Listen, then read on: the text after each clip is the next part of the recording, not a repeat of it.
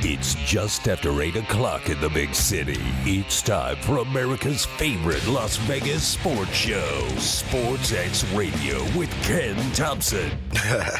Yeah, what up? Party's going on. Duh. Going to a party!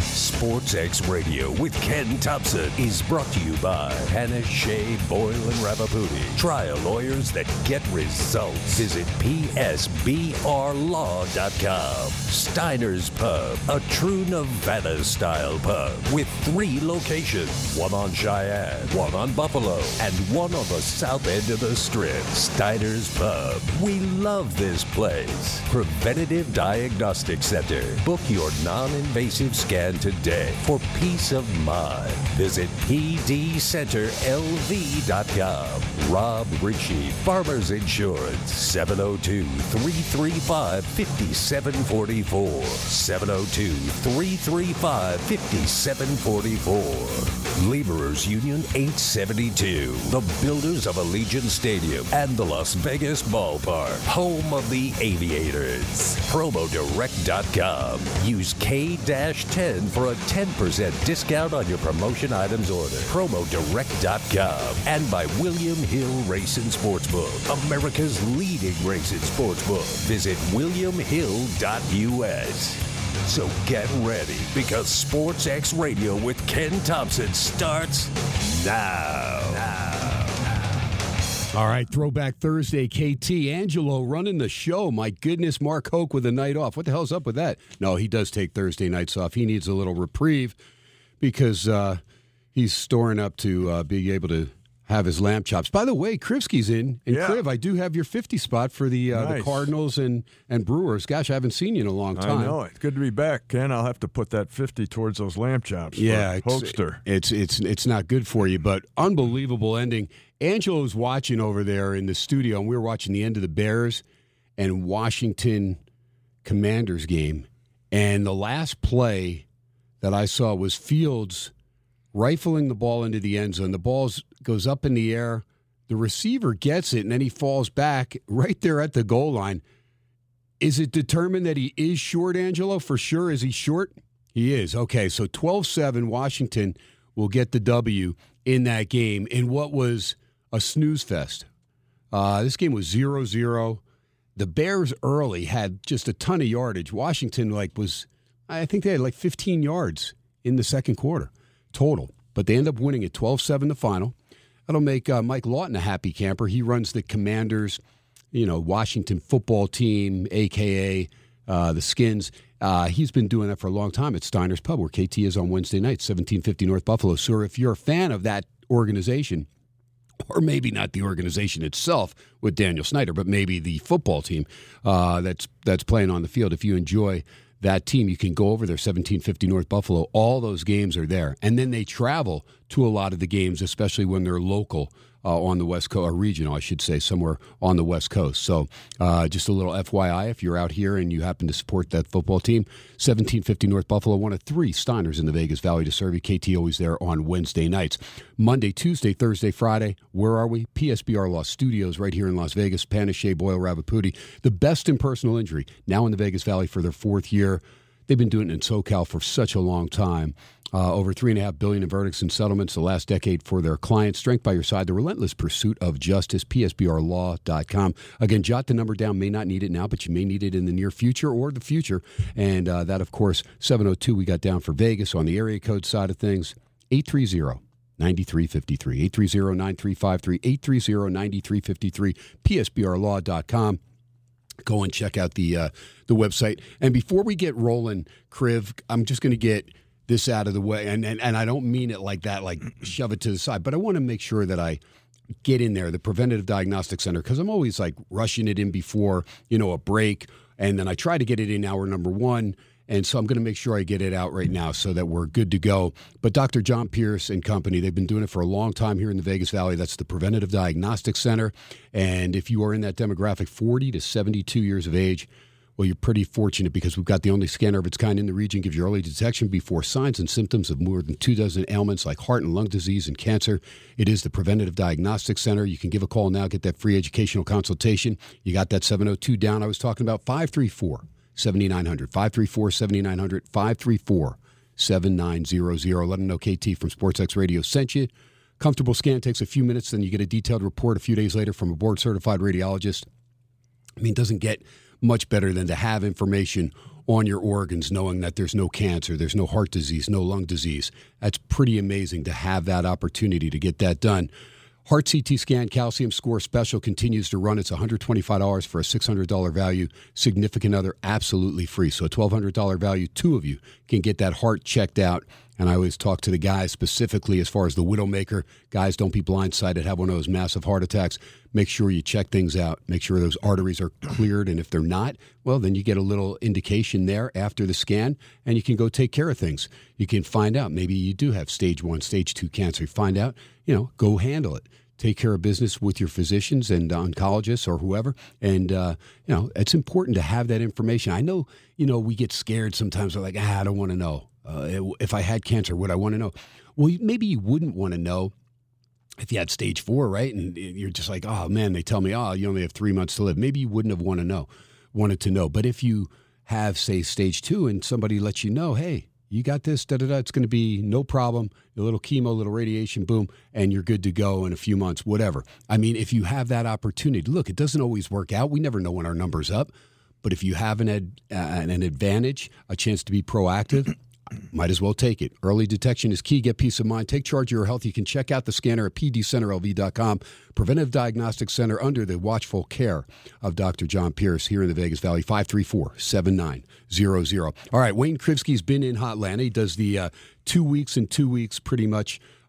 His awesome fiance. I got to get that in there, Donna. Boy, here we go. No, listen, because she's elevated to fiance, regardless what she is in your mind. Yeah. She's elevated to fiance because she's not overdone only the it incredible cookies, the little Georgia delights over there, but that brownie thing, that was ridiculous. Yeah, you killed that. That was unbelievable. That was like the perfect thing that I needed. Some chocolate chip style brownie. Like you needed more energy before the show tonight. After watching that game, maybe you did. Yeah, well, I mean, we got the Golden Knights on here, 0-0 with the Blackhawks.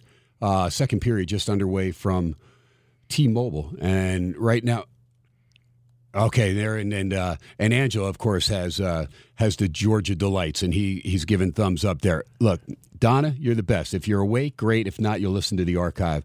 But we appreciate you. You always spoil us here. And Kriv told me, he goes, my lady's spoiling you again, KT. Got a nice little care box for you. So there it is, just packed with cookies and brownies, and that's why it's good, Krivsky, for you to go every couple weeks to go back and restock and keep KT in stock. So good stuff going.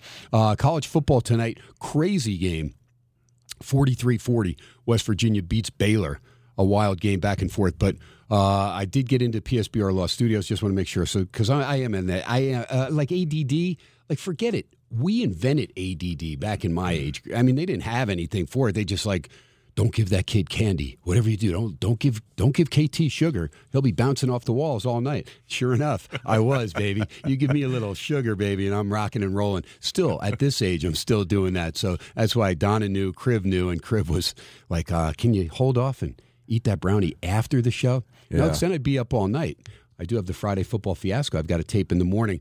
College football, we're going to get into that big time. Andy Iskoe is going to join us at 8:35 via the PSBR Law Hotline. Always appreciate AI, and we'll talk a lot of football. We'll talk about that Raiders-Chiefs ending. Raiders in a bye week, and I'm going to give you some grades as far as, the different offense, defense, special teams, things, coaching, and, things that I think, again, that's my own personal view. Everybody's got their own view, and, there's those that are closer to the team, but I've been watching NFL football for a half century now, so I feel I've got a pretty good gauge as far as, what's going on. I've, watched it internally, closely. I'm somebody that pays attention to the trenches, the line of scrimmage, offense, defensive lines. Those are important things, especially from the handicapping point of view. A lot of people just look at skill position players. When Brad and I do the Friday football fiasco, KT, I just took 4 hours to do the injury reports for college football for the weekend.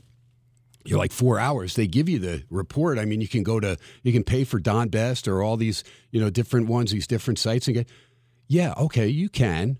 And how many of you know the players that are listed on there? Okay? Yeah, the skill position players maybe on some of the teams, but half these teams, could you tell me Memphis may be missing their left guard and left tackle going into Saturday's game?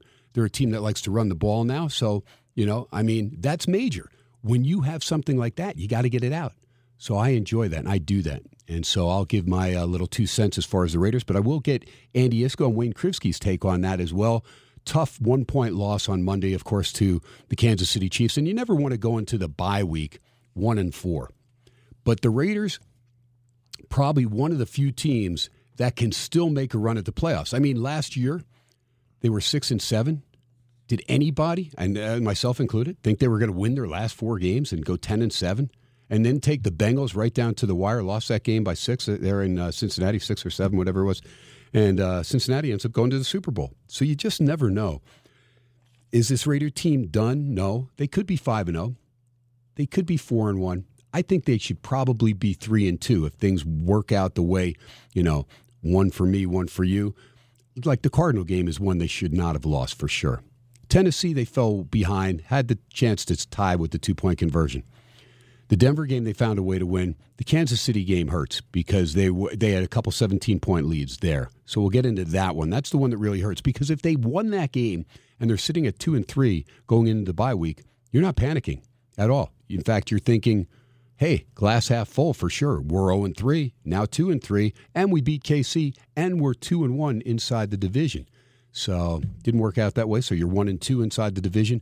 Have to play better, have to get one of those 3 or 4 game winning streaks like you ended the season with last year, and all of a sudden you can be back in the thick of things. Remember, it is a 17-game schedule, but you only have 8 home games this year. But the Raiders have showed they can play on the road, just got to close out some of these games. All right, real quick, and then I'll get with Kriv. 12-7, Commanders beat the Bears. They were -1. Total was 40. Bet down to 39 over there at the beautiful Westgate Superbook. And actually, Washington closes a 1.5-point favorite, but they get the win and the cover, 12-7 the final. Baylor, West Virginia, that's the one I was getting into. This game was crazy, and Shapen, the quarterback for Baylor, got knocked out. Drone stepped in and looked like he was engineering a key drive to help Baylor potentially get the win, but he throws an interception. And then J.T. Daniels returns the favor and throws an interception. And then West Virginia is able to stand tall and come down and get a field goal. So they lead at 43-30, and then they're able to snuff out the last Baylor drive. So a big win for West Virginia. They were minus one of their key starters, but they get the win, 43-40, a game I stayed away from. Total was 55. How about 83 big points in regulation? And then Central Florida.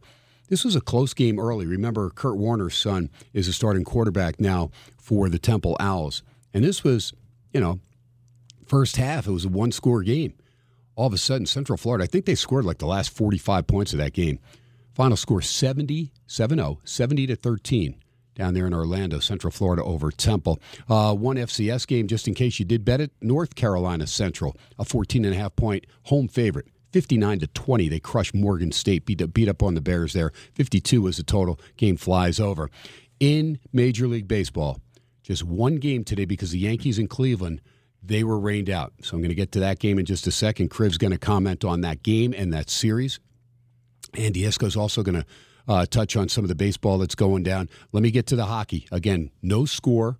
T-Mobile, Chicago, could have got them as a plus 310 tonight, the Blackhawks. They come off the loss last night on the road and had to play back-to-back, but right now 0-0 with 13 minutes to go in the second period at T-Mobile. And Vegas, if you laid the money, I mean, that's a lot of coin to be laying.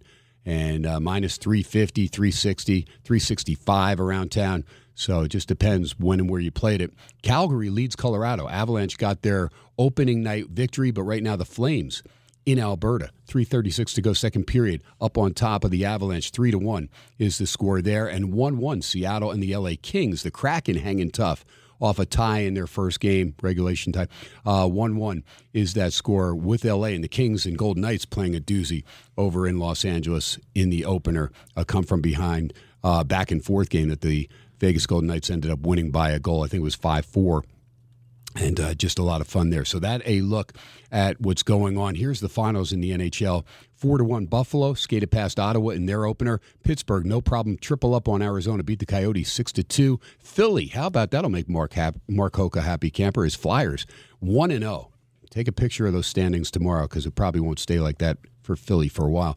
5-2, though, they beat the New Jersey Devils. Devils a road favorite, 123, and Philly gets the outright win. Florida wins on the island, beat the Islanders, and that's a good, solid Panthers team. We'll see if they can do better in the postseason this year, but 3-1, they start off with a win at Long Island over the Islanders. Toronto skates past Washington 3-2 after losing last night in Montreal 4-3, and the Rangers go to 2-0, the 3-1 victory the other night against Tampa Bay, and they blitz Marc-Andre Fleury with 3 goals in the first period at Minnesota, and the Rangers cruise past Fleury and the Wild 7-3 the final in that one.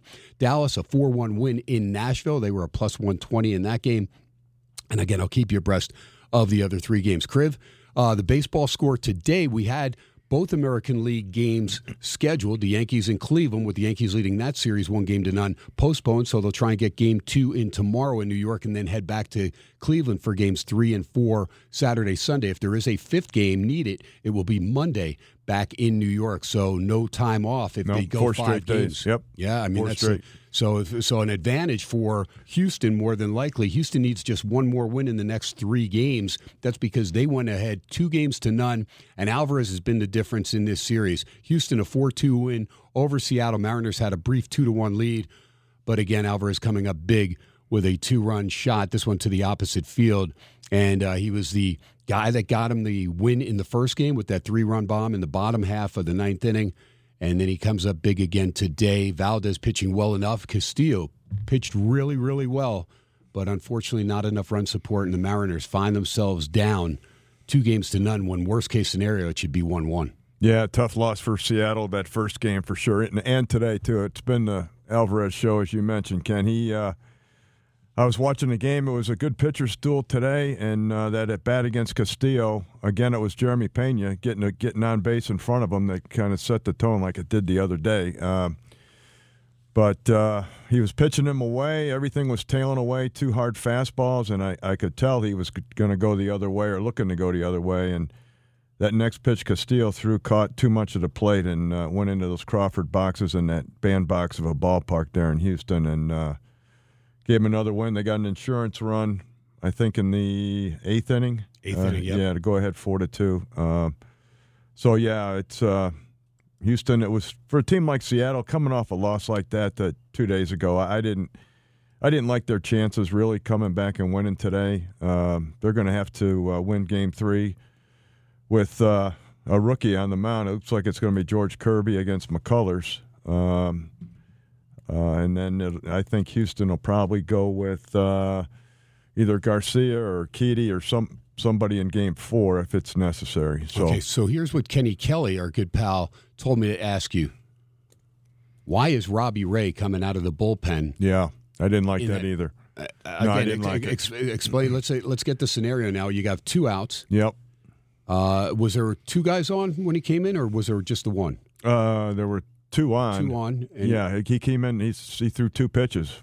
He threw 2 fastballs. He got ahead 0-1, and then he threw another fastball right down the middle. I thought he'd go breaking ball there after getting ahead, but he didn't, and the rest is history. That ball was smoked. Yeah, and I get it sometimes where you say, okay, it's all hands on deck, as far as if it's the last game of a series and you want to have even your starters ready.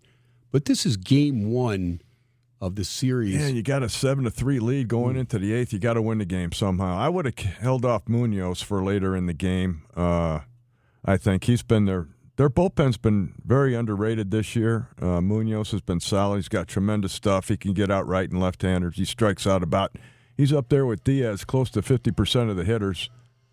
And so that was a situation where, hold on. Go ahead, Ken. Yeah, no, I was going to say, when Angelo's turning up the volume, it's turning up the volume here as well. So right now the Golden Knights have gone ahead 1-0. They get a goal in the second period, and they take a 1-0 lead over Chicago. So we're watching the game and now listening to the game right here in studio. So October hockey, you're going to interrupt my analysis for an October hockey score. Okay. Yeah, well, no, I was just trying because I wanted the volume to be lowered so that people could hear you. Oh, I not see. Not have to mess with I thought T-Mobile. you were anxious to get the score on. No. Okay. No, All right. are you kidding me? Why? I wouldn't take it wanna make personal sure that anyway. as my dad would say, you have the floor, Wayne.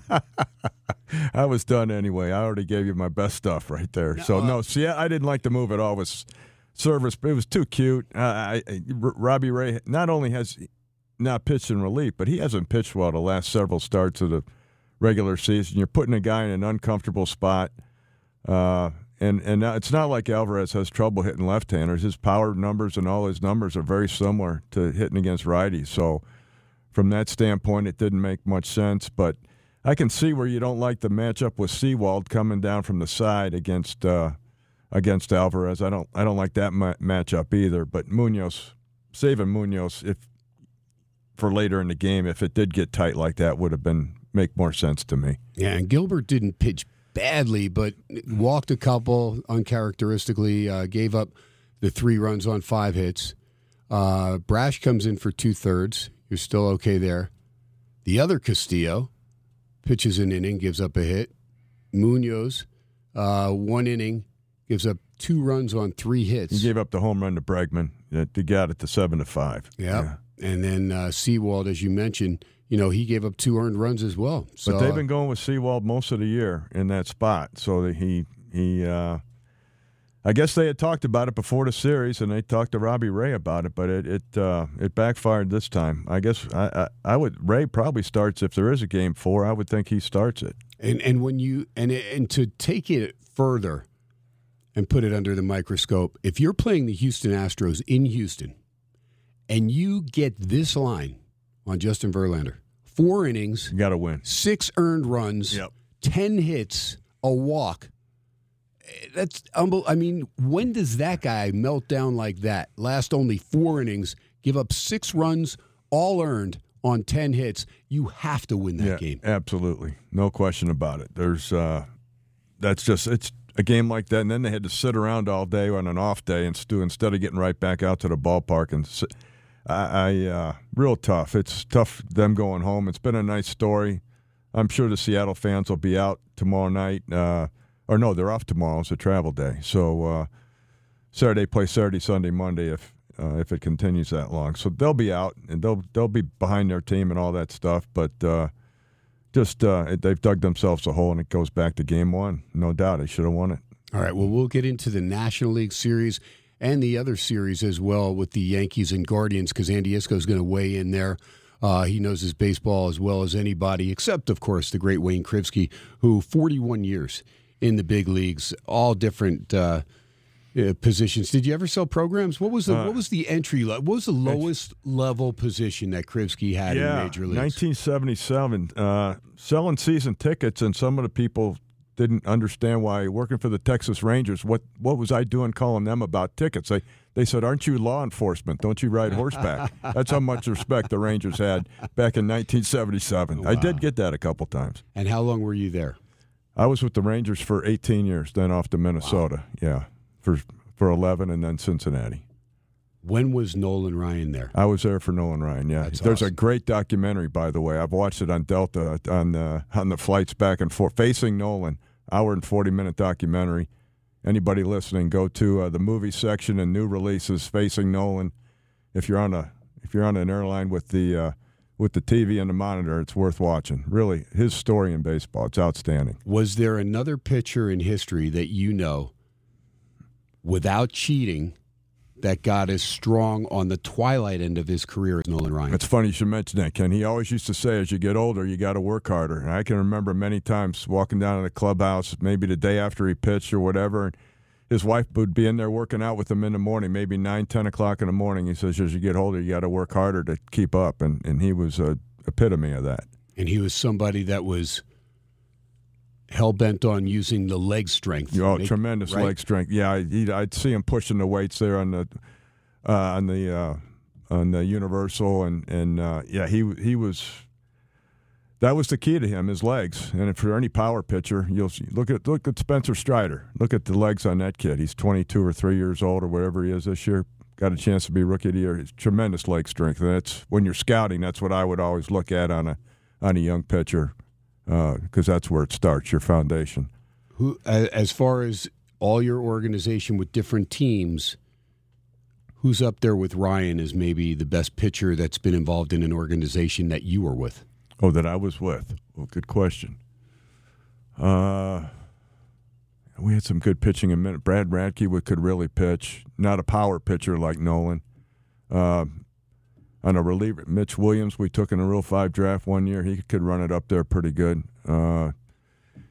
Let's see. Gosh, you caught me off guard there. Starters. What about any starters? Anybody? Yeah, Bronson Arroyo was tremendous durability in Cincinnati. 200 innings every year for about 9 or 10 straight years. Aaron Harang was a solid starter. Not Nolan Ryan's category, obviously, but solid human beings and good pitchers. Let's see, who else?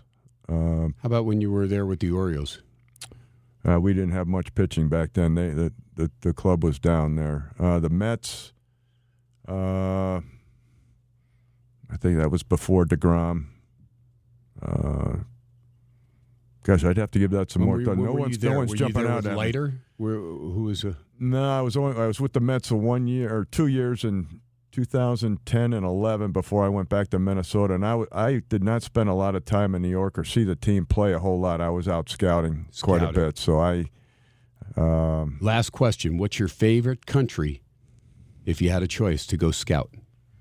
Ball players. Oh boy, probably ball players. Yeah, all my scouting camp was in the States. I did go to the Dominican a couple times, and that's fun to go there. You're really seeing a lot of untapped potential there in young kids. You see a lot of good arms there with loose, wiry bodies that you can project on and hopefully get stronger, get on a better diet and that kind of thing. But it's fascinating that the kids play all the time. So it's fun to go to the Dominican and see those younger guys play. It's great to have perspective from one of the guys that did it for a long time in the big leagues and that hands-on and what he looks for from all the different angles as far as being involved in the big leagues. Andy Iskoe is going to join us right after the break.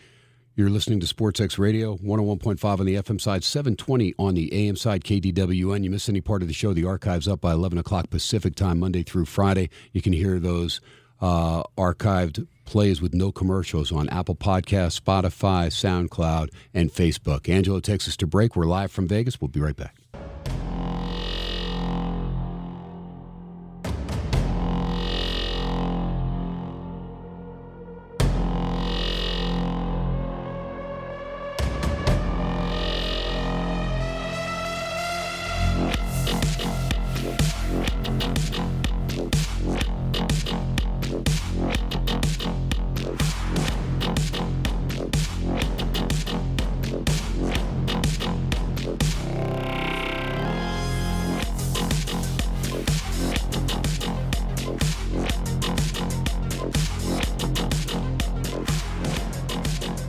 And because I love, it has like that eerie Halloween feel to it, that music right there. Now, I'm a big fan of different types of music, so I don't know this version of whatever it is, but it sounds, like something that I would listen to. I love instrumentals, too. I'm a big fan of Danny Elfman and Oingo Boingo back in the day and Dead Man's Party, all that stuff. Clue me in, Angelo. Who is this? This is John Wick Mode. So this is actually the song that they play over at T-Mobile Arena when the Golden Knights are introduced onto the ice for the pregame. Now that is good stuff right there. Okay, so yeah, it sounded a little bit familiar there, and I haven't made as many games as I'd love to. My good pal Mark Chinook does a great job there as far as being the guy, the MC over there at T-Mobile. Right now, Golden Knights continue to lead with 4 minutes to go in the second period, 1-0 over the Chicago Blackhawks. We're keeping an eye on that game right here. Wayne Krivsky in studio, and I forgot to tell. Angelo? I forgot to tell you to call Andy Iskoe. Oh, is he okay? I didn't even. I'm taking for granted that Angelo knows. I'm talking to Wayne about it. Yeah, Criv's going to join us. At the top is what I told Angelo, and he's going to be in studio. And then I was like, wait, did I tell Angelo that the great AI, the original AI, not Allen Iverson, it's Andy Iskoe, of course, joining us here the rest of hour number one and throughout the rest of the show. Andy Iskoe, it is great to have you, my man. And I know you are a baseball guy. You love baseball. And the history and just all that great stuff. So I wanted to get your take on that Astros series with the Mariners, because that first game is just one of those punches. It's almost like a Buster Douglas uppercut. Like all of a sudden you think you're in control. Next thing you know, you're on the canvas. And I think that's what happened to the Mariners. I'm just wondering how many people are going to cancel their Amazon Prime subscription tomorrow. Oh, yeah. Well, I don't know why that game went down to the last play there with the Bears. You stayed awake. You knew about it. Well, look, here's they have a rebroadcast of it. At least the NFL Network does. I think it starts around 9:30. So I've got it recorded, and if I have trouble falling asleep tonight, I'll be watching it. Andy, how close was that to be? I mean, within inches, right, of being a touchdown to give the Bears a 13. A little bit more than that. It looked initially like it might have been, but it's just two bad football teams playing badly. Although you look at the box score and you see that Chicago ran the football for something like 238 yards, and you wonder how they couldn't manage more than 7 points. And you really have to come down to the quarterback play. It's such a quarterback league, not just at the elite level, but at the very bottom level as well. You really need a competent quarterback to at least be in the ball game. No doubt. Justin Fields, he rushed for 88 yards on 12 carries. He threw for 190 and a touchdown, had the interception, but he was sacked 5 times. That's big time. Wentz, 12 of 22 for 99 yards, but he didn't turn it over. Brian Robinson, back in the lineup, 17 carries, 60 yards, and a touchdown. And then receiving-wise, nobody really to write home about. McLaurin at 3 for 41. That was it. Pettis had 4 for 84 for the Bears, and Mooney 7 for 68. Pettis did have a touchdown as well, so you get some points that way. The last play, the play prior to the final play, the Bears where they come up a half yard short or whatever as far as getting the go-ahead touchdown, I thought there was blatant pass interference on that play beforehand on the, and I'm watching, over there on Angelo's big screen in the other room, but it looked to me, for all intents and purposes, I thought it was Mooney that got kind of yanked down. I may be wrong on who it was because I was looking with no sound and looking in there, but looked like it could have been a pass interference call in the end zone, which would have set the Bears up on first and goal. The NFL really has a problem. They need to address pass interference because I would say on 95% of the plays, you could call it offensive or defensive because they're both jostling each other as they're trying to get in position for the ball.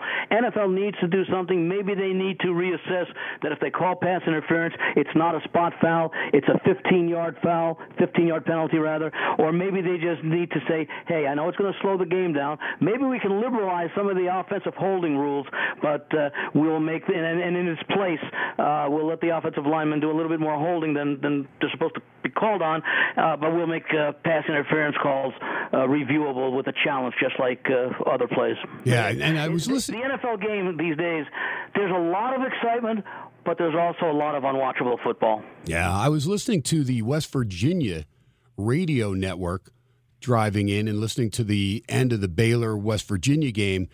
And I don't know the guy's name. I know his first name is Tony, the guy, the lead broadcaster there, the play-by-play guy for West Virginia. Justin Johnson Jr. Had 12 carries for 48 yards and a touchdown in pretty much the first half and had gotten a couple carries in the second half. But Tony Mathis Jr. also came in, and ironically, his first name is Tony, like the play-by-play guy. Well, he had the big touchdown run of 37 yards that gave them the lead, but he was calling it, and he's like, and Justin Johnson Jr., a coming-out party, big time, in the West Virginia backfield. So he does that whole thing. Now, how do you go back, because you got the wrong guy getting the touchdown, like for the end of the game? Let's go back to the game-winning touchdown, and football players aren't perfect. Non-announcers aren't all. Oh, no, I know. No, I'm just saying, yeah. The announcer mistakes don't cost teams football games. No, I get it. No, I mean, I'm just saying from a broadcaster's perspective, and I've done play-by-play, and I've made mistakes too. It's tough because there's nothing you can do. People have heard it, and you can't go back and change it, and you can't use it in the post-game show as a highlight. You're going to have to kind of, go by it and go, hey, well, just gave the wrong guy credit. We all make mistakes. I've got a bunch of them. They're called losing tickets. Oh, yeah. Well, we all have plenty of those. Not Krivsky, though. Krivsky, you haven't lost a ticket in a long time. Well, at least against me. We haven't talked in a couple, yeah. Now, as to your question, it was going to be very difficult for Seattle to put forth a good effort today. Although, can you really use it as an excuse? Because after falling 1-0, they did take a 2-1 lead early in the game and couldn't hold it. So, but how much of that is it's in the back of your mind that we couldn't hold a huge lead yesterday and maybe something today? But it's a new day. Houston's just a better team. I think right now. Well, I've thought it really for about the last 4 months. Houston's the best balanced team in football, in Major League Baseball, rather. I give them the edge over the Dodgers because of the overall quality of their pitching. Dodgers got to get there, Andy. I'm worried about the Dodgers. I agree with you. I agree with you. Atlanta. The more I like what I see with this team as well. They've certainly matured over the course of the season, and of course they won it last year. And now they've got Strider, Kyle Wright, who pitched yesterday. He showed what he had last year in the playoffs. Charlie Morton is a serviceable number 4 or number 5, depending upon where they want to put him. The rookie Strider, and of course Fried, who didn't have his best stuff, but is still the ace of that staff, and the bullpen has improved over the course of the season as well. So Atlanta's going to be a very difficult out. And, of course, the Mets, well, I actually made a play on San Diego for this series because I felt the Mets lost their chance when they got swept in Atlanta over the final weekend. I think I talked about it. I don't think I was on the show last week, but I know I was talking with folks about it on some shows. I had bet Atlanta in Game 1 on Friday night. The thought being that Atlanta really needed to win that game to pull even with the Mets in the National League East. They won the game. In Game 2, I did not bet that game because my thought was one of those teams has to win, one of those teams has to lose. These teams are so even, though, that I'm going to bet on the loser of Game 2, the Saturday game, once Atlanta won Game 1 to take a one-game lead. I'm going to bet the winner of that game the loser of Saturday's game in Sunday. Basically saying, okay, it's going to tie the teams with 3 games remaining. The Mets, I think, would hold the tiebreaker edge if that had happened. And then it would depend on what happened in the 3 games that each team was to play. What I didn't like about the Mets losing is the way they lost. They fall behind 1-0, and then they go up 3-1. I think it was 2 or 3 innings later. And here's what I didn't like: they couldn't hold the lead. They gave those 3 runs back in the bottom of the inning.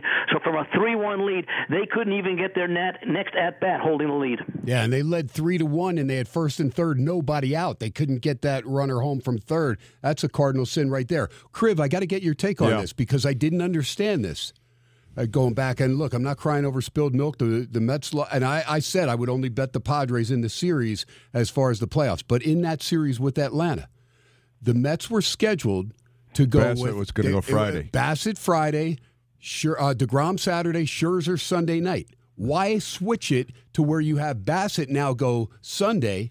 You go with Scherzer on Friday, so you actually move him 2 days up. And then, DeGrom's on set. I just don't get it. I'm trying to give you the benefit of their thing. I think they wanted, all they really needed was one win because they had the edge. That would have given them the 10-9 edge for the season. They needed one game.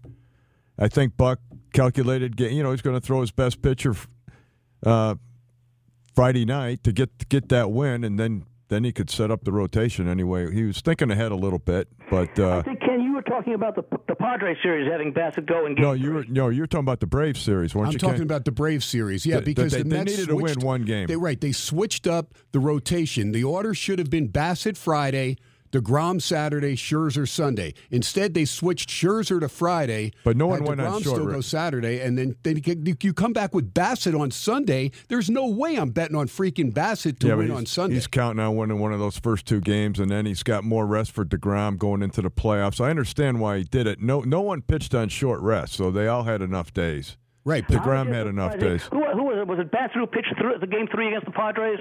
Yep. I would have had Scherzer pitch Game 3. You don't know if you're going to go to Game 3, but if you're going to go to Game 3 because the series is tied 1-1, you want one of your 2 aces out there in that critical Game 3, especially a guy like Scherzer who, he's got World Series experience. I think Bassett would have been on short rest if you moved him up, though.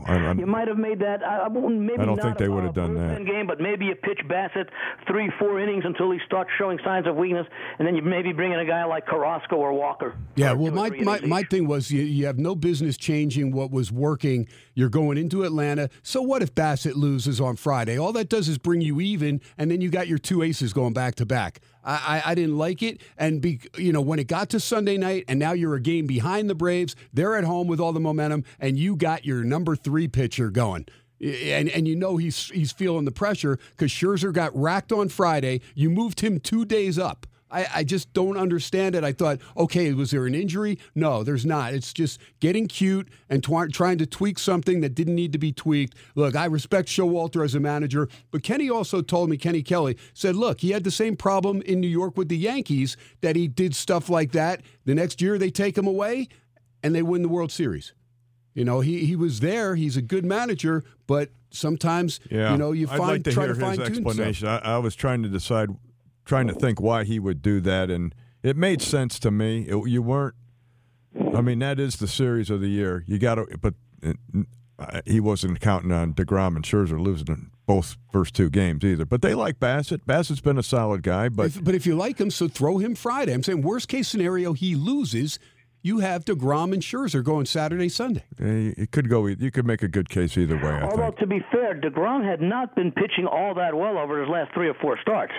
Yeah, last couple at least. You're right, Andy. It was a good start by most pitcher standards. It was very mediocre for. He had that real bad one in Oakland. The Mets blew it when they get swept at home by the Cubs. They lose a couple one to Oakland, a couple to Miami. They had the schedule. They blew it prior to playing Atlanta. Really. Well, bottom line is Philly also got swept by the Cubs. A couple days later, and Philly ended up coming out of their series with St. Louis. Smelling like roses. That was a good matchup for the Phillies. I think that was a bigger surprise even than Seattle beating Toronto. Yeah, I thought Seattle had a good chance against Toronto. I like Philly, Andy, from the standpoint you got Nola and Wheeler against those right-handed hitters for the Cardinals. I didn't like. Who were indeed, and they did in that series. They were struggling at the end of the year. And Arenado and Goldschmidt were not hitting. It kind of neutralizes Pujols a little bit. And the thing that a lot of commentators are talking about how bad the Phillies bullpen. No, it's not. Since Rob Thompson's taken over, their bullpen has been solid. Their full-year numbers don't look great. But if you take a look, let's say, All-Star game forward, very, very Yeah, fine. We're used to saying the Phillies have a terrible bullpen, but if you dig into their numbers, they're not that bad. They're better than middle of the pack since Thompson took over. Thompson went 65-46. All right, so guys, real quick before the top of the hour, let's drop in the Yankees in Cleveland. Game 2 was rained out. They'll try Game 2 tomorrow in New York. Games 3 and 4 will be in Cleveland if necessary. The Game 4, don't know. Yankees lead the series 1-0. Andy, Cleveland's only put up 4 runs in 3 games. Now, they won 2 of those games against Tampa Bay, but only 1 run against the Yankees, lost the opener 4-1.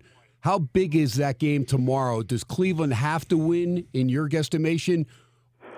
Well, if this were a best of 7, I would say no.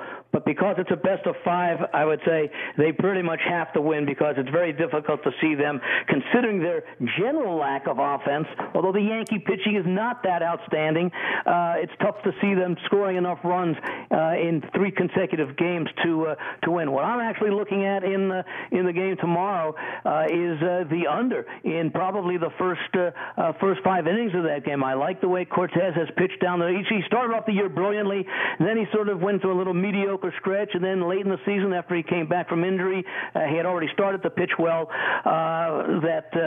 he's going well. And of course Bieber, ostensibly he's the ace of Cleveland, but Tristan McKenzie is right up there with him with the kind of year that he had, although Bieber, of course, a little bit more experienced, so that's why they may have decided, although regular rest wouldn't have made that much of a difference with the rainout, start Bieber because of the experience. So I might take a look at the under in the first 5 innings.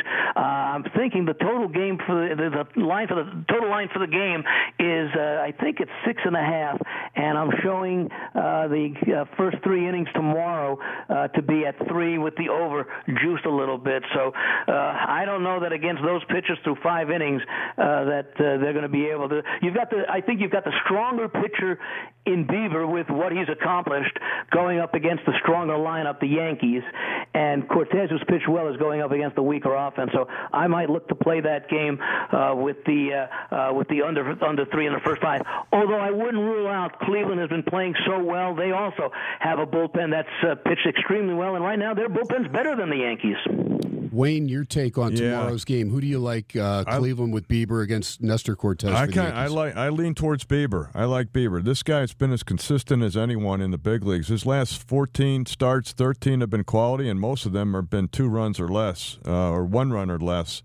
He hasn't faced the Yankees all year. I think that's advantage Bieber. They haven't seen him live. I'm sure they've seen him in past years, but not this year.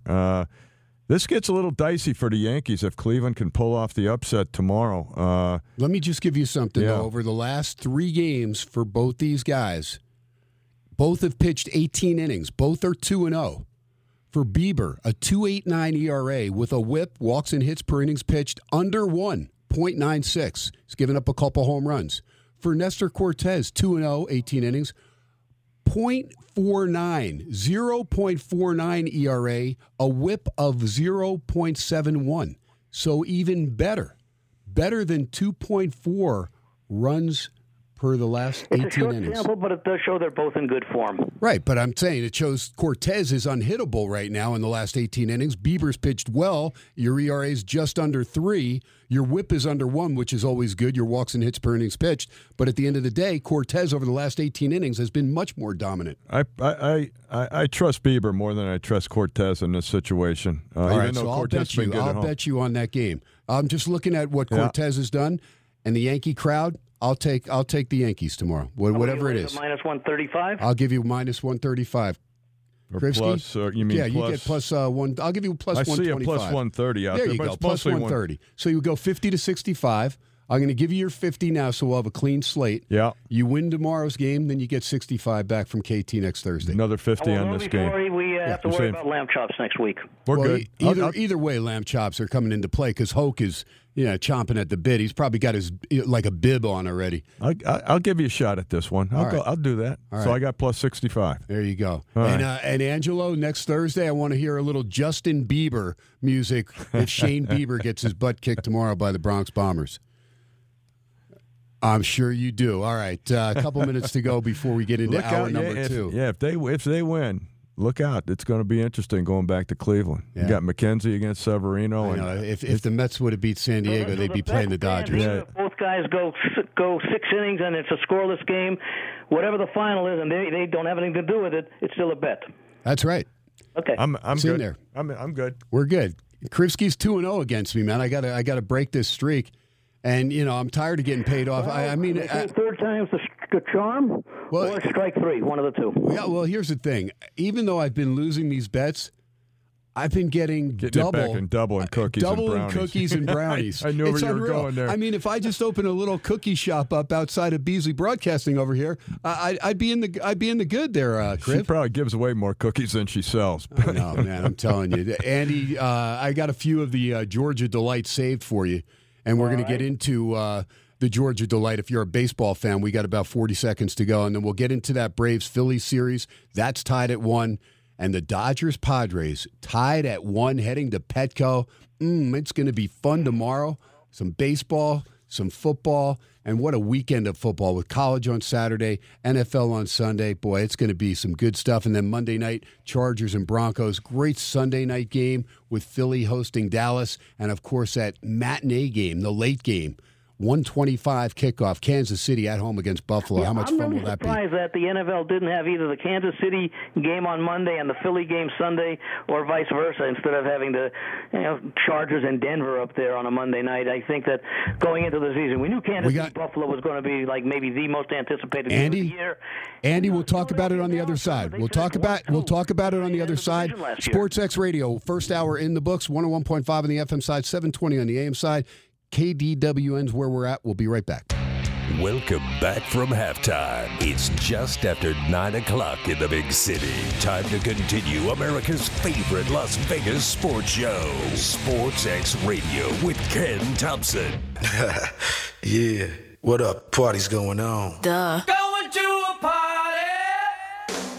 Sportsxradio with Ken Thomson is brought to you by Hannah, Shea, Boyle, and Ravaputi. Trial lawyers that get results. Visit PSBRlaw.com. Steiner's Pub, a true Nevada-style pub with 3 locations. One on Cheyenne, one on Buffalo, and one on the south end of the Strip. Steiner's Pub. We love this place. Preventative Diagnostic Center. Book your non-invasive scan today for peace of mind. Visit pdcenterlv.com. Rob Ritchie, Farmers Insurance, 702-335-5744. 702-335-5744. Laborers Union 872, the builders of Allegiant Stadium and the Las Vegas Ballpark, home of the Aviators. PromoDirect.com. Use K-10 for a 10% discount on your promotion items order. PromoDirect.com. And by William Hill Racing Sportsbook, America's leading racing sportsbook. Visit WilliamHill.us.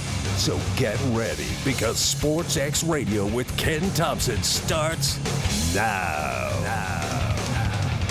All right, hour number 2, Throwback Thursday. Ken Thomson, Wayne Krivsky on the PSBR Law Hotline is Andy Iskoe. Real quick update, Houston a 4-2 win this afternoon, a 2-0 lead for the Astros over the Seattle Mariners. They'll play Game 3 from Seattle on Saturday, Game 4 from Seattle if necessary on Sunday, and Game 5 would be back in H-Town if indeed the Mariners can get the sweep at home over the weekend. Meanwhile, we've got NHL hockey going, and let me see if I can't get the update on some of these games other than the Vegas Golden Knights. Knights do lead right now 1-0 over Chicago. Third period is underway, just 1-0, but the Knights right now are on the power play for another minute 50 right there, T-Mobile, so we'll keep an eye there.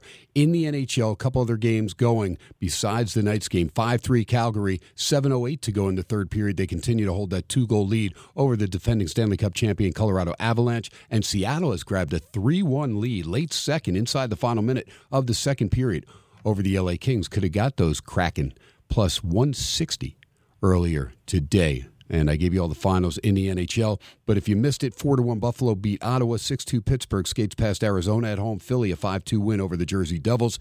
Florida, 3-1, they win against the Islanders on the road. 3-2 Toronto at home, get past Washington. Caps drop to 0-2. 7-3 Rangers go to 2-0 as they blitz Marc-Andre Fleury and the Wild in the opener for Minnesota. 4-1 Dallas gets past Nashville on the road. Nice effort by the Stars, and that's DeBoer coaching that team. And then the other 3 games going now. We'll keep an eye on that Golden Knights game right here. Again, 1-0 as they've got about 45 seconds left on their power play as they lead the Chicago Blackhawks, who lost a tough game last night. Andy Iskoe, before we left, I know you wanted to get something else in. I'm sorry, that hard break comes up on us, so I didn't mean to cut you off, but your last take as far as the Yankees in Cleveland, because that's where we were as far as that series. Who do you like in that game tomorrow? Because I know I got the bet with Krivsky, but who do you like, Andy? Yeah, I don't recall what I was saying. I don't think it was related to that game, but nonetheless, I think my way for approaching the game was to play the under 3 for the first 5 innings. I expect both Cortez and Bieber to show up and pitch well early. I don't know how long they'll stay in there, but hopefully at least 5 innings, and we won't see much scoring. I like this Cleveland bullpen, and I think the value in the game, and value doesn't always win, but the value is with Cleveland. They can put some runs on the board. They've got a good lineup, and it may come down to Aaron Judge, and most teams, unless the rest of the lineup is producing, are pitching around Aaron Judge, and I think that gives Cleveland an advantage. The Yankees did take 5 out of 6 from Cleveland, but they met way back early in the season. Yeah, and I did say that to Wayne, that they did pitch to Judge. He struck him out. They struck him out 3 times. That game will start at 10:07 a.m. out here on the left coast. Baseball. Yeah, 10:07 a.m. on the West Coast, and the Yankees will host that game in New York, in the Bronx, and that game will start at 1:07 locally. Again, Game 2, Bieber and Cortez. Right now, Cortez at the Westgate, minus 137. 6.5 is the runs.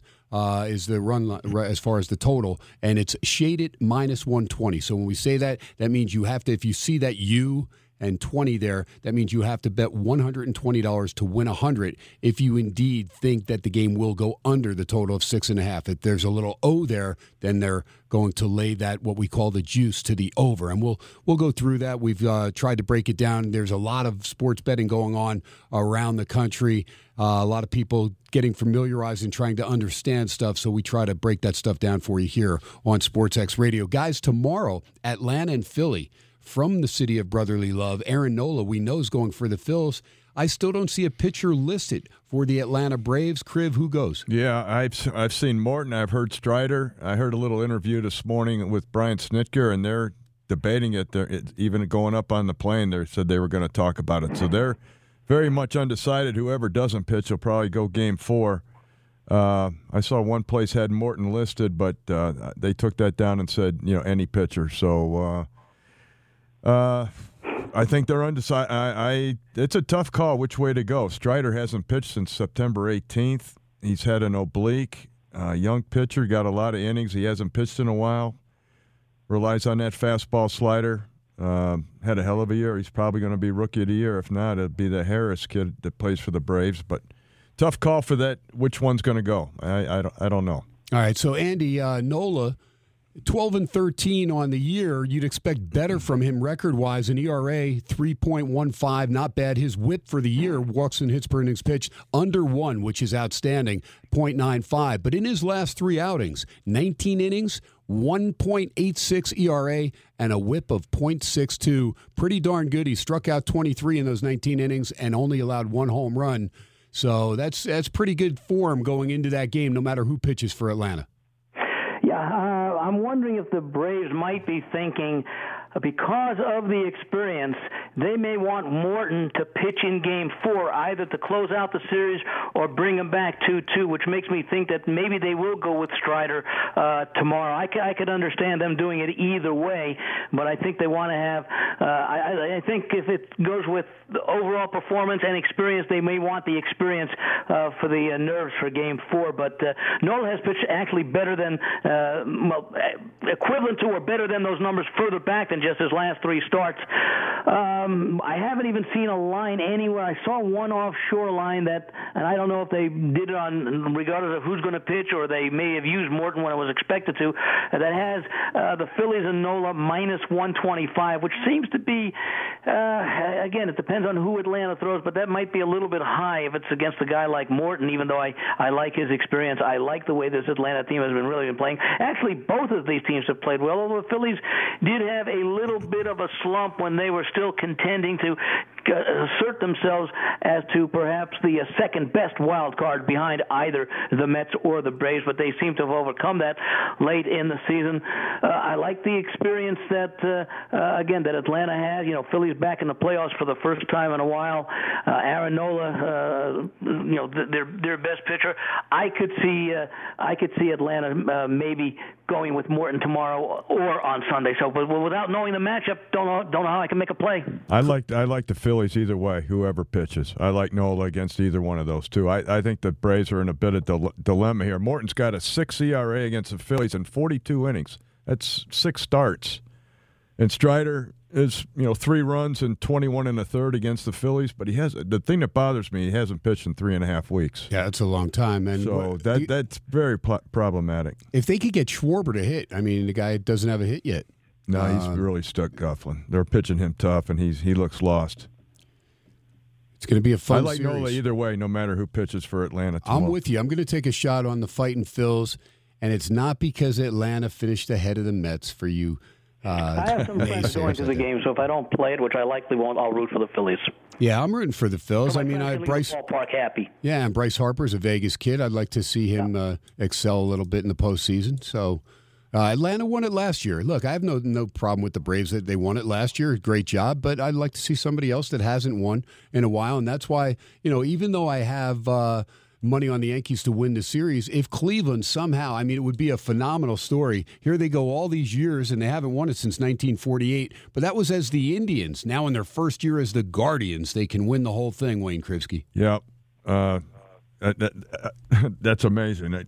I'm sorry. Say that again, Ken. I said they haven't won it since 1948 as the Indians, and now in their first year. You know, my former boss, Eddie Robinson, was the last living player from the 48 team. He just passed away about late last year, October, November. Hell of a guy. He was 100 years old, and he's the last. Yeah, he held on. He held on as long as he could to see him win again. Yeah, that's good. That series gets interesting if it goes back to Cleveland. I'll tell you what, though, it'd be interesting to see, and of course it's not going to be as easy as we thought, Freddie Freeman going up against his former team if we get Braves-Dodgers. Yeah, well, I'm not rooting for that, so I'm rooting for Phillies. The Phillies have a problem in Game 4. How about I don't Phillies know who's going and to pitch Padres? for them. Let's get some new teams in there. It really dropped the ratings for whoever has the World Series. What's that? Syndergaard.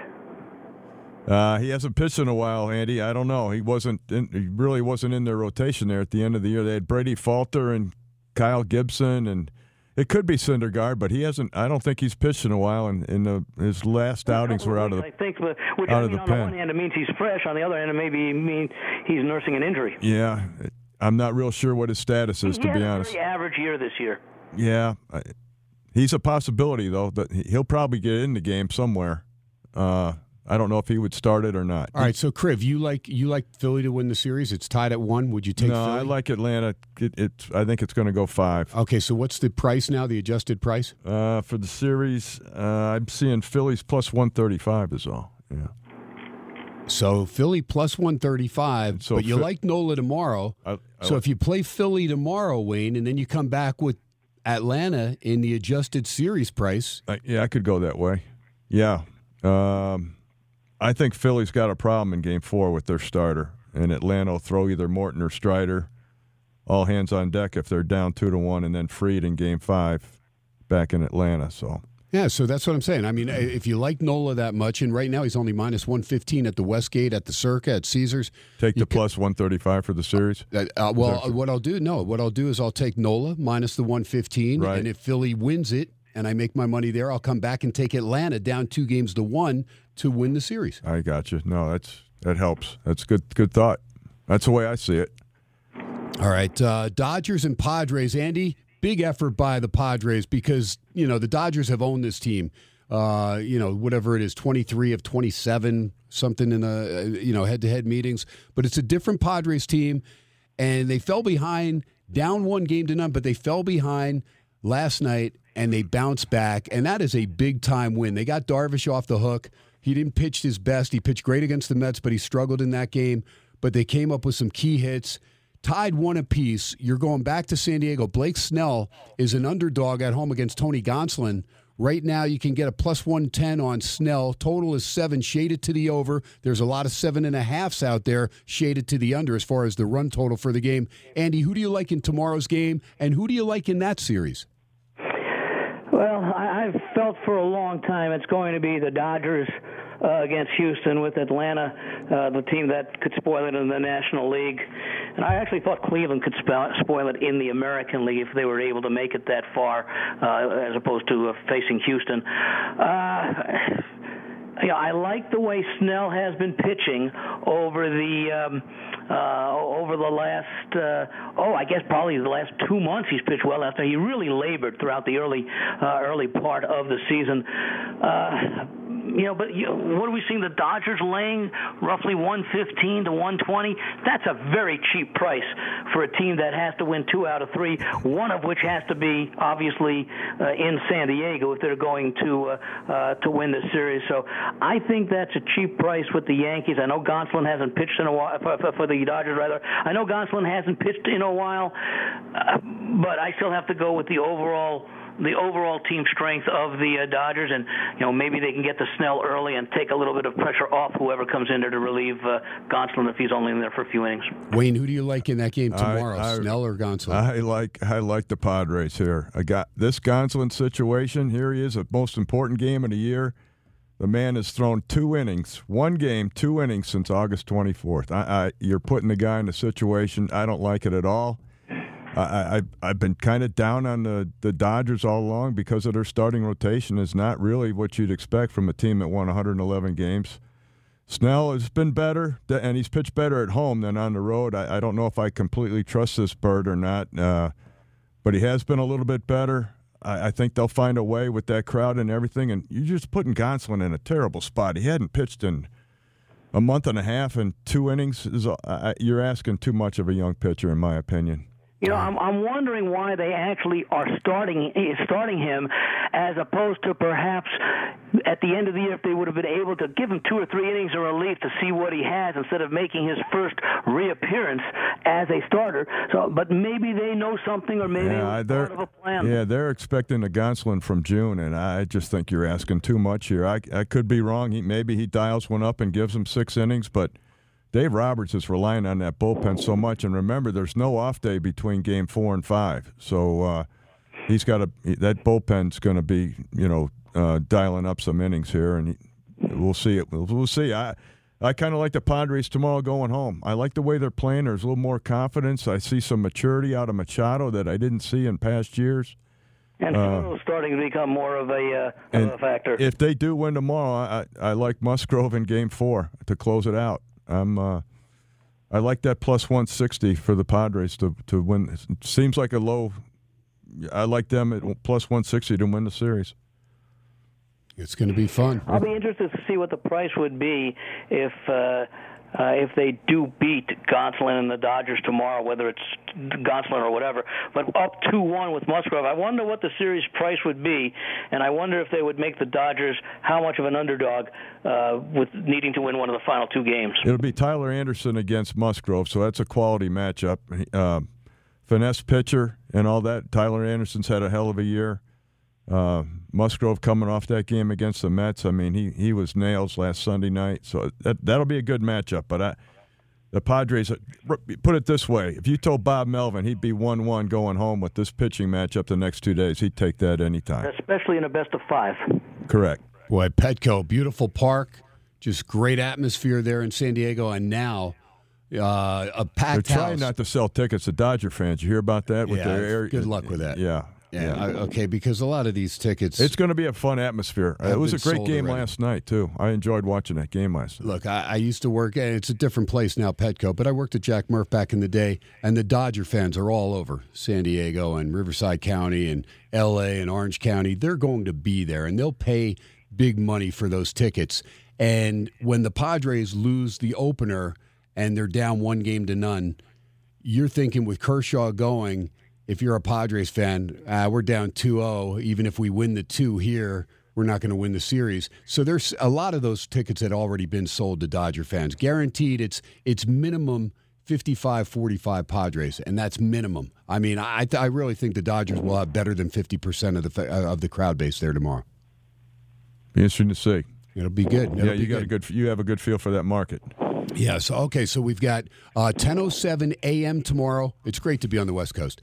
10:07 a.m. tomorrow, Cleveland, Bieber, Yankees, Cortez. Yankees minus 144 now, Cortez at the Westgate, 6.5, shaded to the under, minus 120. At 1:37 p.m., it's the Braves. We still don't know for sure who's pitching. We believe it's Morton or Strider going for Atlanta against Aaron Nola for Philly. Right now, Nola at the Westgate listed minus 115. 7.5 is your run total. That's shaded to the under, minus 120 to win 100. And then at 5:37 p.m. Pacific time, it is Tony Gonsolin for the Dodgers, Blake Snell for the Padres. Right now, Gonsolin at the Westgate, a minus 119.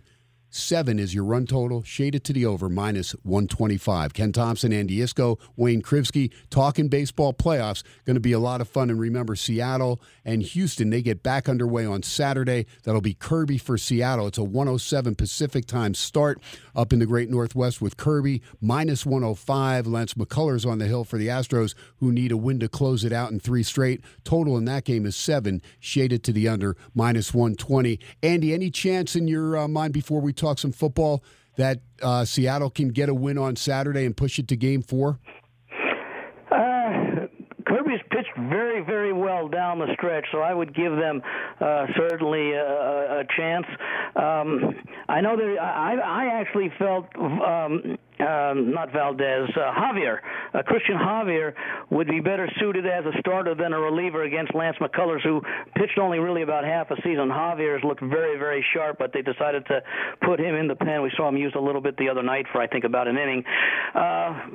If Kirby is not awed by the big stage. I think he gives a good performance for Seattle. And what'd you say the price is in that one? Minus 105. Each way, Yep, either way. Yeah, that looks like that's showing an awful lot of respect to Seattle with their backs against the wall, and of course, Houston has really dominated them over the year. And the way they lost game one, the time off will help. That may be one of those things I might wait to get involved in during the play rather than make a pregame bet. Okay, so NFL. I agree with Dan. I like Javier over McCullers, too. McCullers much better pitcher in Houston. He's pitched out of the pen before. So has Javier, obviously. But Javier's been up, like Andy said, been up the whole year.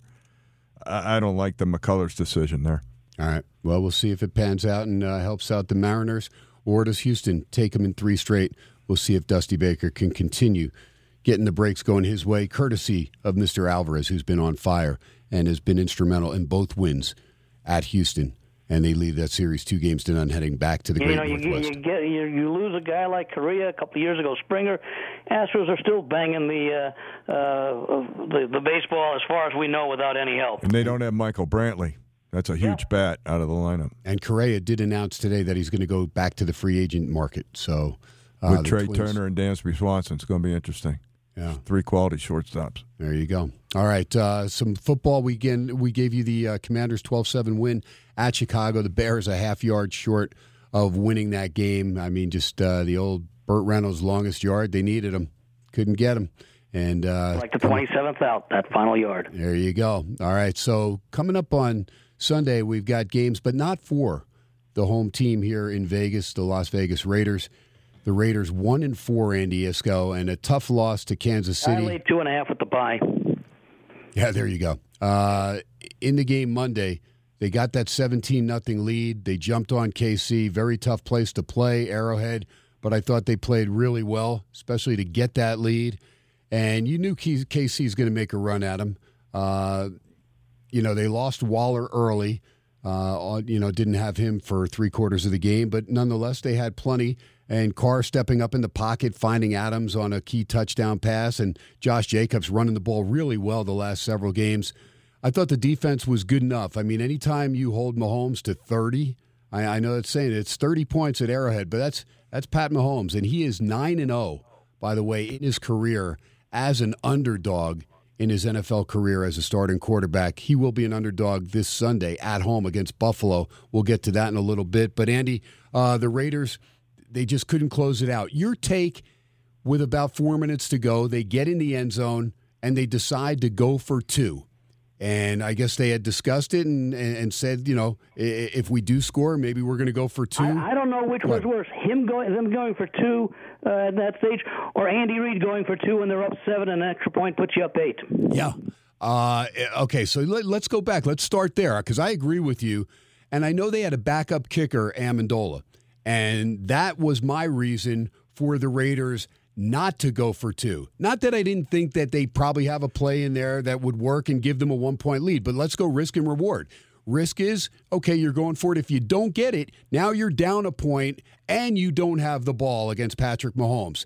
If you get it, you're up a point, and Patrick Mahomes has 4 minutes on his home field to get a field goal and use the rest of the clock. So risk and reward, I didn't think it was worth the risk, especially when you have Daniel Carlson. And when you have Daniel Carlson, if the game does go into overtime, let's just say, a major edge, because they've got a backup. Major edge because you are what is the greater gap? The gap between Mahomes and Carr, or the gap between the backup kicker Amendola and Carlson? That's exactly what I'm getting to, Andy. And if you just let me finish my point, that's exactly what I was going to say. You got a guy that's made 38 straight field goals against a backup kicker that missed 2 inside 45. Now, he did make a 59-yarder on the last play of the first half where he gave it all he got, and hey, it's the longest kick ever for a Chiefs kicker there at Arrowhead. But at the end of the day, I've got a guy that's made 38 straight field goals on my team. I'll take my chances in overtime. And I know it's only a 10-minute overtime. I get it. You want to play for the win. You want to be aggressive. But, Andy, we've seen seen it over and over again with a lot of these younger coaches, and I'm not mocking them. I'm not the old guy sitting back and saying, gosh, darn it, that's not the way the game should be played.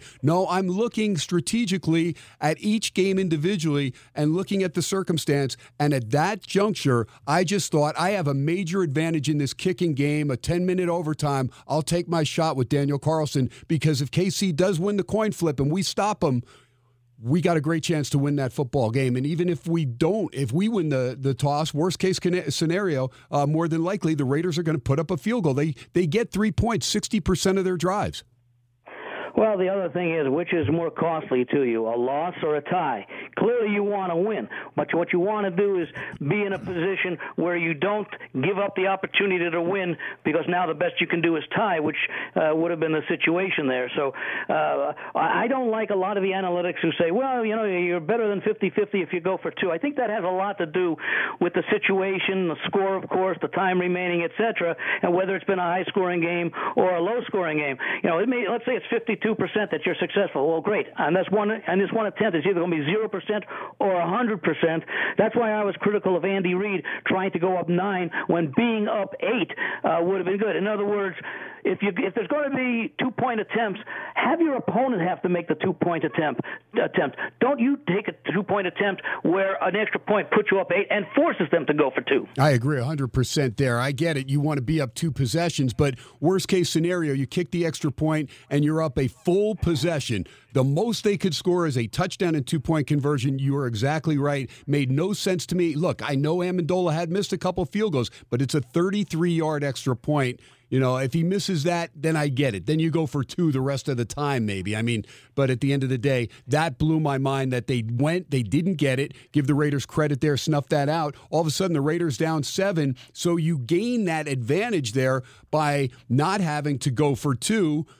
And then you go for 2 and you don't get it. So you leave yourself in a tough predicament, down a point without the football. They did get it back, but they had a ways to go in order to get in field goal range. And then that last play, Andy, again, you only need a few yards to get the first down and keep the drive going, get a new set of downs. If I have Devontae Adams one-on-one, I know it worked for a touchdown earlier. If I have Hunter Renfrow one-on-one, okay. But both these guys end up in the same vicinity, whether one got bumped on the line of scrimmage and didn't get out on their pattern early enough, whatever happened, it's again, risk and reward. When you're throwing the ball that many yards, it's got to be perfect, right? A little 3-yard curl in, that's all you need for the first down. Get a new set of downs. You don't need to get far for Daniel Carlson. He's made 56-yarders before. And I would feel comfortable having Carlson, have that kick to win a game, even if it's from 55 yards, somewhere in that vicinity. Yeah, absolutely. All things being said, I thought the Raiders played well. They certainly played well enough to win. As they did, maybe the one bad half they played this year was that second half against Arizona. Yep. All right. So real quick, my grades as far as on the offense, I'm giving the offense a B-. I know they've had some injuries, but they've been very inconsistent. On the defense, I'm giving the defense a C+.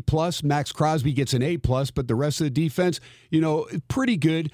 Chandler Jones actually stepped up against Kansas City and helped create some pressure on Mahomes. So if I get that Chandler Jones the rest of the way, I feel comfortable the Raiders are going to win a bunch of their games in the next several weeks. So we'll see how it pans out. But overall, the defense. I was concerned about the defense because I thought they did a decent job is the touchdowns they allowed to Kelsey. I don't remember the fourth one, but the 3 of them were like from within the 10-yard line. I would have liked to have seen some better defense in that situation. I agree. It seemed like nobody was covering Kelsey sometimes, but yeah, I agree. And he is a tough cover. There's no doubt about it. There's only about 20 yards though between him and between the line of scrimmage and the back of the end zone. Yep. So there should have been a little bit better, but again, all things being said, forget the win-loss records. It was a more important win for Kansas City because you want to defend your home when you're playing a division game. Let's see what happens, how well the Raiders can play when they visit here later in the season. Yeah, and that'll be the last game of the regular season. Hopefully the Raiders are involved as far as still in the hunt for the playoffs. And again, the 10-minute overtime, you don't want to get a tie, especially when you're 1-3. But at the end of the day, if you're 1-3-1, at the end of the year, it still looks like, gosh, why did they end up in a tie? You know what? If you're 9-7-1, that may be good enough to get in the postseason. It beats all the 9-8 teams. Right. We saw that with Pittsburgh last year. Yep. I think Pittsburgh was 9-7-1, which won out over 9-8. That's a good call. That's right. Good memory, Andy. 1-4 is not as good as 1-3-1. That's right. All right, so we've got some games coming up this week. Andy, where are you looking? There's some interesting games. The Bengals are a team that's been knocking on the door. They've been right there. They actually got the cover against Baltimore. Cost me some money last week, but they're -2 against New Orleans.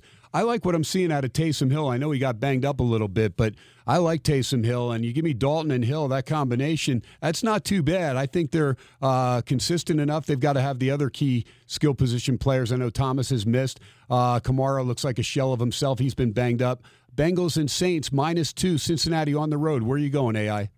I like the pass-catch combination, though, of Burrow and Chase, and they're going back to their home country. They're not that far from LSU, so I think there'll be a lot of, even though they're going against the hometown Saints, there's going to be a lot of, I think, Chase and Burrow jerseys in the Superdome, and that may just add a little bit.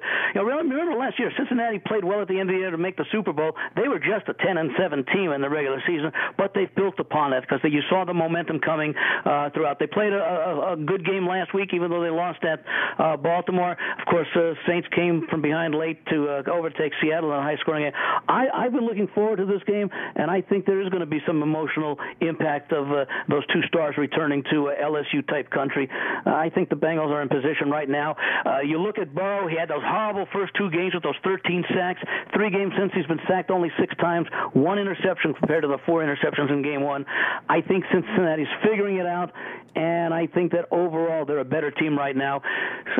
Saints getting a little bit healthy, but still not at full strength. All right, so Kriv, I know you spend a lot of time in Atlanta. The Falcons, the only team undefeated against the spread. The 49ers go in there with Garoppolo -5.5 in Atlanta, 44.5 the total. Here's the thing, Nick Bosa may not go. If Nick Bosa doesn't go, I give Atlanta a puncher's chance there. You guys hash this one out. I'm all ears on the NFL. Go ahead, AI. What about it? I mean, Nick Bosa to me is the key on that defense, like Deebo Samuel is the key on that Niner offense. I know Mariota and company, they don't put up a ton of big-time stats, but at the end of the day, they find ways to stay in games, and they play 4 quarters. They've gotten a couple backdoor covers in a couple games, and 21-15 they lose to Tampa Bay, and they lose 31-26 to the Rams. Those are 2 games they probably should not have covered, but they did. The other 3 they covered easily. Your take on that one? Falcons +5.5, 44.5 in Atlanta.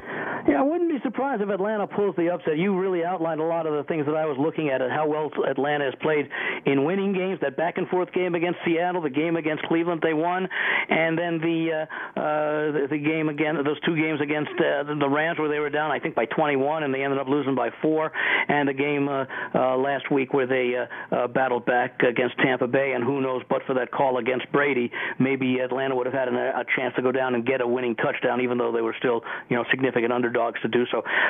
San Francisco really wasn't challenged last week by a Carolina team that, according to the reports as to why Matt Rule was let go, was listless. They didn't really show much of an effort, so it was almost more, could be looked at almost as more of a scrimmage for San Francisco. But even if San Francisco gets out to a lead, we've seen Atlanta not quit, and the 49ers may have their eyes focused on next week when they get a chance to get revenge on the team against whom they blew, what was it, a 21-10 lead or a 20-10 lead in the 4th quarter in the Super Bowl a few years ago as they host Kansas City.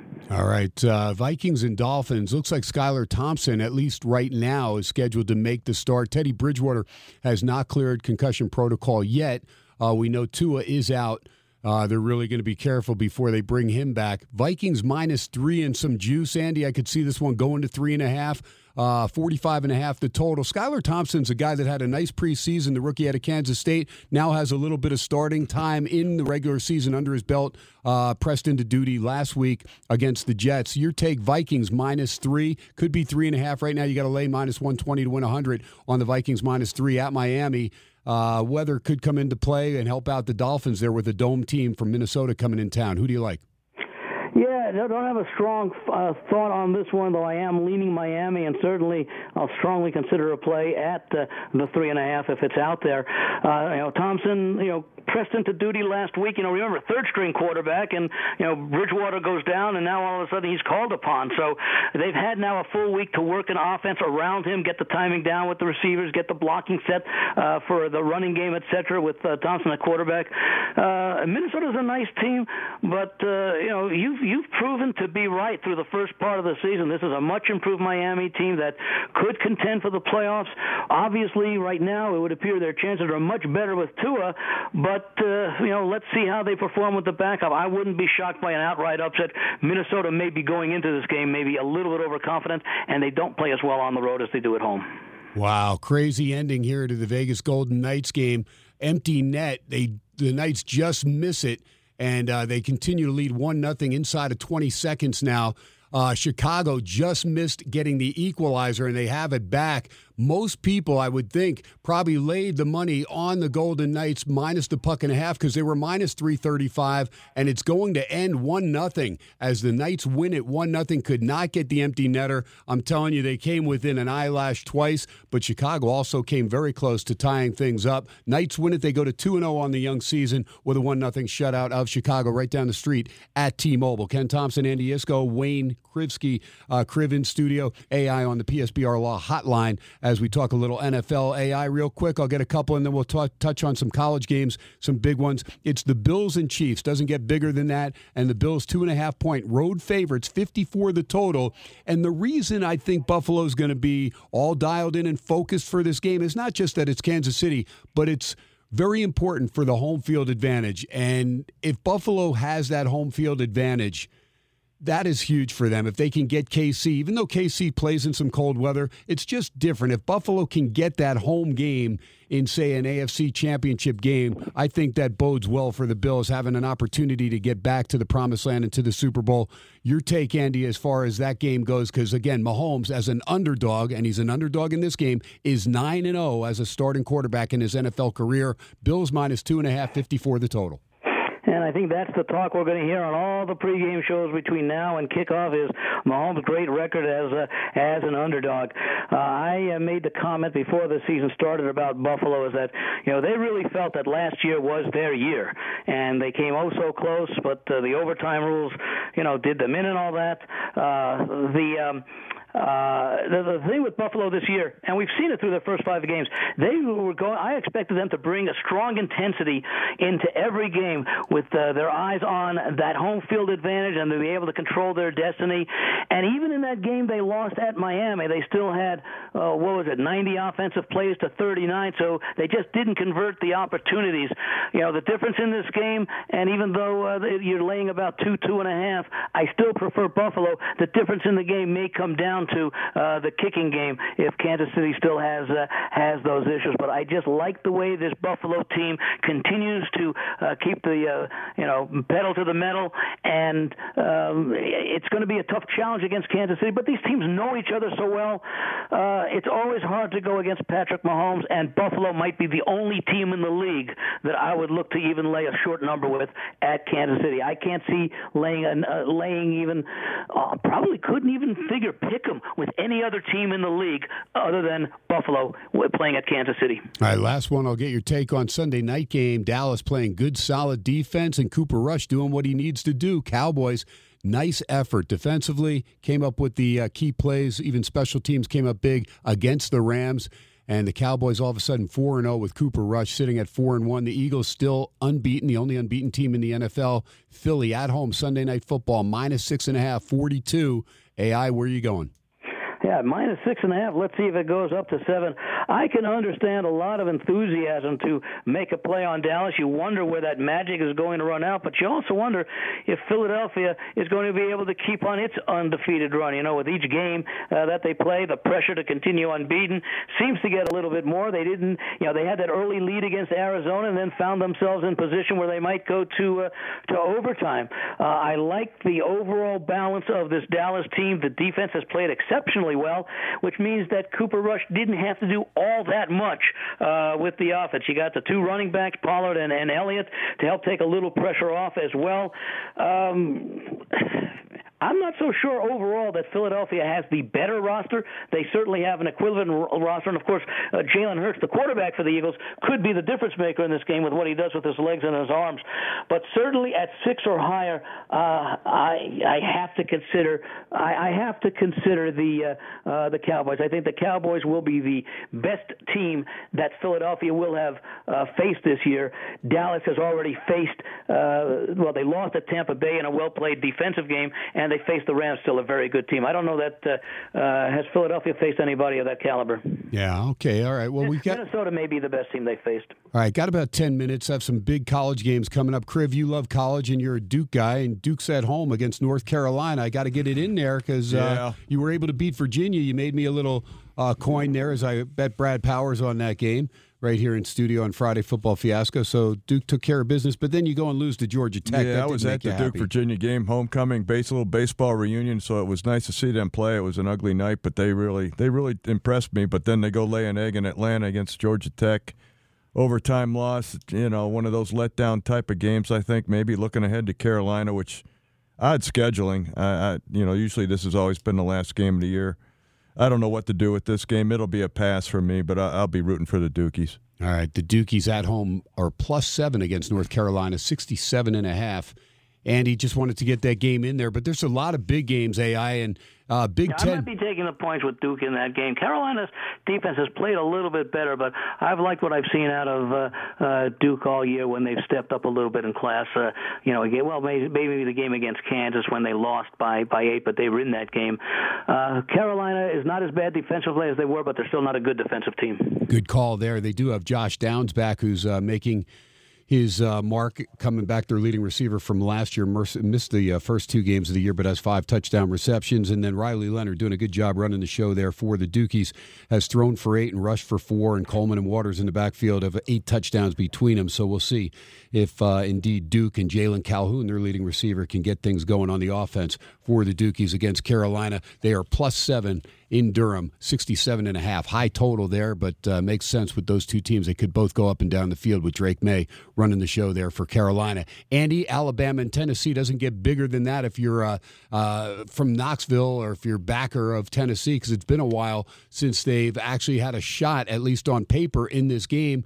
Tennessee is +7. Hendon Hooker doing a nice job. They were pretty dominant last week after LSU, I thought, made some poor decisions. Brian Kelly not electing to kick a field goal when he could have cut the game to 10-3. Elects going for it, misses, and then things just unraveled from there. Your take on Bama, and it looks like, the line's sitting at 7 even. I'm thinking Bryce Young is playing in this game. They have him listed as questionable. If he goes, it's tough to beat Bama, but Jalen Milroe is still a good backup, but he's, you have film on him now, and I feel comfortable that Tennessee will win the game outright if Milroe goes. If not, I think it's still going to be a toss-up. Hendon Hooker will have to elevate his play even higher, of course, if the Heisman Trophy candidate or Heisman Trophy winner from last year, Bryce Young, is on the gridiron. Your take on this one, Saban and company -7 in Knoxville, 65.5. Yeah, this is one of the lowest point spreads we've seen out of Alabama, and it's understandable with the Bryce Young situation. I was on Tennessee last week against LSU, so I was very pleased with the result of that one. But I look at Alabama, and we talk about the offense and all that, and remember, they were in a competitive game against Arkansas 2 weeks ago, laying, 17? It was, I think, 27-23, and now Arkansas and Bama ends up winning 49-26. The Alabama defense has still been outstanding this year, 6 games. Now, Arkansas was able to run the football on on Alabama, gaining 187 yards. In the other 5 games, no team, including A&M, was able to rush for more than 79 yards. So if Alabama is going to play solid defense against the run against Tennessee and maybe force Tennessee into more passing situations, I think the defense ends up winning and covering this game for Alabama. I think think 7 is a cheap price. I don't know that I'm going to play Alabama in the first half. It hasn't been as strong as it's been in years past, but I think when they lost to Texas, can't really tell. I mean, they came back and murdered UL Monroe the following week, but that's no great achievement. The point is they bounced back from their scare. They're in that situation again, and I think they've got a lot of fundamental advantage in this game, mostly on the defense. Yeah, beat Texas 20-19. Fortunate there. A great escape by Bryce Young on what looked like a definite sack, but that's how good that kid is. And then A&M getting the ball to the 2-yard line. And every single person I've talked to said the worst play call I've ever seen on one play when you had to get a touchdown. A&M 2 yards short, and Bama ends up holding on 24-20. The worst play I've ever seen, but amongst them. Yeah, right. No question. All right, some other good games. How about Penn State at the Big House? Nittany Lions +7, 50.5. Andy, just something about Penn State when you're catching a touchdown. It's hard to pass up. I do respect, though, the job that Harbaugh's done there, getting them to the playoff last year, the Wolverines, and bouncing back after you lose your top 2 defensive players, including Hutchinson, one of the top picks, the second pick overall. J.J. McCarthy doing his job. And Blake Corum's been a lot of fun to watch on the ground. He's a blue-collar runner, 6.2 yards a carry, 11 touchdowns. Ronnie Bell, pretty solid receiver. Schoonmaker doing a nice job filling in at tight end. Now, Roman Wilson is questionable, their third leading receiver. Defense pretty good, but Penn State, Sean Clifford's a veteran. He's going to have to step up the way he did crunch time in West Lafayette to beat Purdue in that opening Thursday night game. But that's really the only test that Penn State has had as far as talent, and a Purdue team that's come on of late. Your take on Penn State catching a touchdown against Michigan at the Big House? Yeah. The other test we thought Penn State would have would be at Auburn, where they won 41-12, but that's turned out to be not as impressive a win as anything close to the way Auburn has been playing throughout the season. At the same time, the win at Purdue to open the season is looking better as Purdue continues to play very well. This is a very short number for Michigan, and they've been a different team since the start of last year, and they had that lengthy unbeaten streak till they fell to Michigan State and then continued on strongly enough the rest of the way. And here they are once again playing outstanding defense. 5 of their 6 opponents have been held to 14 points or less. And meanwhile, the Michigan offense has scored 31 or more in 5 of their 6 games. In fact, the one game that they didn't top 30 was their win, which the final score says 27-14 against Iowa, but they were in clear control of that game. So I think it's a short number. I like what I've seen out of Michigan, although they did open up with pretty much a cupcake schedule, Colorado State, Hawaii, and UConn. But their performances against Maryland and Iowa and Indiana in the last 2 weeks gives me some confidence that those early games, the blowout wins they had, were nice tune-ups for Big Ten play. I think at a line of 7, I prefer Michigan, given the way that they play at home. I respect Penn State. I think they're a better team than maybe I thought at the start of the season, but I still think it's tough going into the Big House. Yeah, there's no question it is tough going into the Big House, especially when that team is playing well. On the ice, Seattle continues to lead the LA Kings 3-1, 8:34 left in regulation. Calgary did hold off Colorado 5-3, and we gave you the Vegas Golden Knights a 1-0 shutout at T-Mobile over the Chicago Blackhawks. About 2.5 minutes to go. Let me get 2 more college games from Andy Iskoe. USC and Utah. USC unbeaten. They're going to Rice-Eccles. Utah comes off getting blistered pretty good in Pasadena by UCLA. Cam Rising going to really have to rely on that running game with Tavion Thomas and Micah Bernard. Vele stepping up. Kincaid, the Vegas kid, pretty good receiver. Caleb Williams and company, they're finding ways to win. USC holds off Washington State. Very impressive. Shut out the Cougars in the second half last week to get a win and a cover of a big number, and they won it by 16. Boy, Travis Dye has been a workhorse out of the backfield to transfer from Oregon, and Tui Peloto on the defensive side has been outstanding for SC. Can they win at Rice-Eccles, Andy? Right now, USC and Utah, it was Utah -3.5 last I had seen. And I'm trying to get the updated line because there were some 3s around, but I believe it's 3.5. USC is catching up there at Rice-Eccles Stadium against the Utah Utes, and it is 3.5 at the Westgate, 65 the total. Yeah, it's a good spot, I think, for Utah coming off that loss at UCLA, where they return home, where they played very, very well this year. On the other hand, for USC, they played twice on the road this year. Once was a pretty easy win against Stanford, and then, of course, their other road game was that close call when they came late to a win against Oregon State 17-14. I like the consistency of that we've seen out of Utah. If I could lay 3, I might do that. I often say there are certain ranges that I won't play the game, and that I'll consider the side that I don't really like at a certain number. And for me, in this game, 3 or less on Utah, 7 or more for USC. It's a better chance it'll end up on 3. If it goes to like 4, I'd probably pass the game. All right, good stuff. We got 1 minute. 1 minute to go, Andy Iskoe. Oklahoma State, TCU from Fort Worth. Gundy's guys find a way to win. They got the win and the cover last week, despite getting outgained by Texas Tech in Stillwater. TCU gets the late touchdown with 1.5 minutes to go, knocks off Kansas in a great game. Kansas is forced to go to the backup quarterback, who was a starter last year in Jason Bean. Oklahoma State catching 4 in Fort Worth against the Horned Frogs of TCU and Sonny Dykes. Yeah, I've been on Oklahoma State throughout much of this season. TCU, I think, has surprised me a little bit. I don't want to go against TCU right now, so whereas I'd like to play Oklahoma State, I'm not sure getting 4 points is enough. I thought it was an outstanding effort, what they did against a very good Kansas team that was playing with great momentum. Both of those teams were unbeaten, and what TCU did to Oklahoma the week before and then got right down to business against Kansas, that impressed me. Great stuff from Andy Iskoe. At Vegas, Andy 7-11. Wayne Krivsky will be back here next Thursday, folks. Friday Football Fiasco tomorrow night with myself and Brad Powers. That'll do it for us on a Throwback Thursday. You know the rules. No drinking and driving, no texting and driving. Most of all, God bless our troops. God bless you. Live from Vegas SportsXradio, 101.5 on the FM side, 720 on the AM side. Remember the archives up by 11 o'clock Pacific time every night. We are live from Vegas. We've enjoyed it. Thanks to Angelo for running the show. God bless, folks. Have a great Thursday night. We'll talk to you tomorrow. Good night, everybody.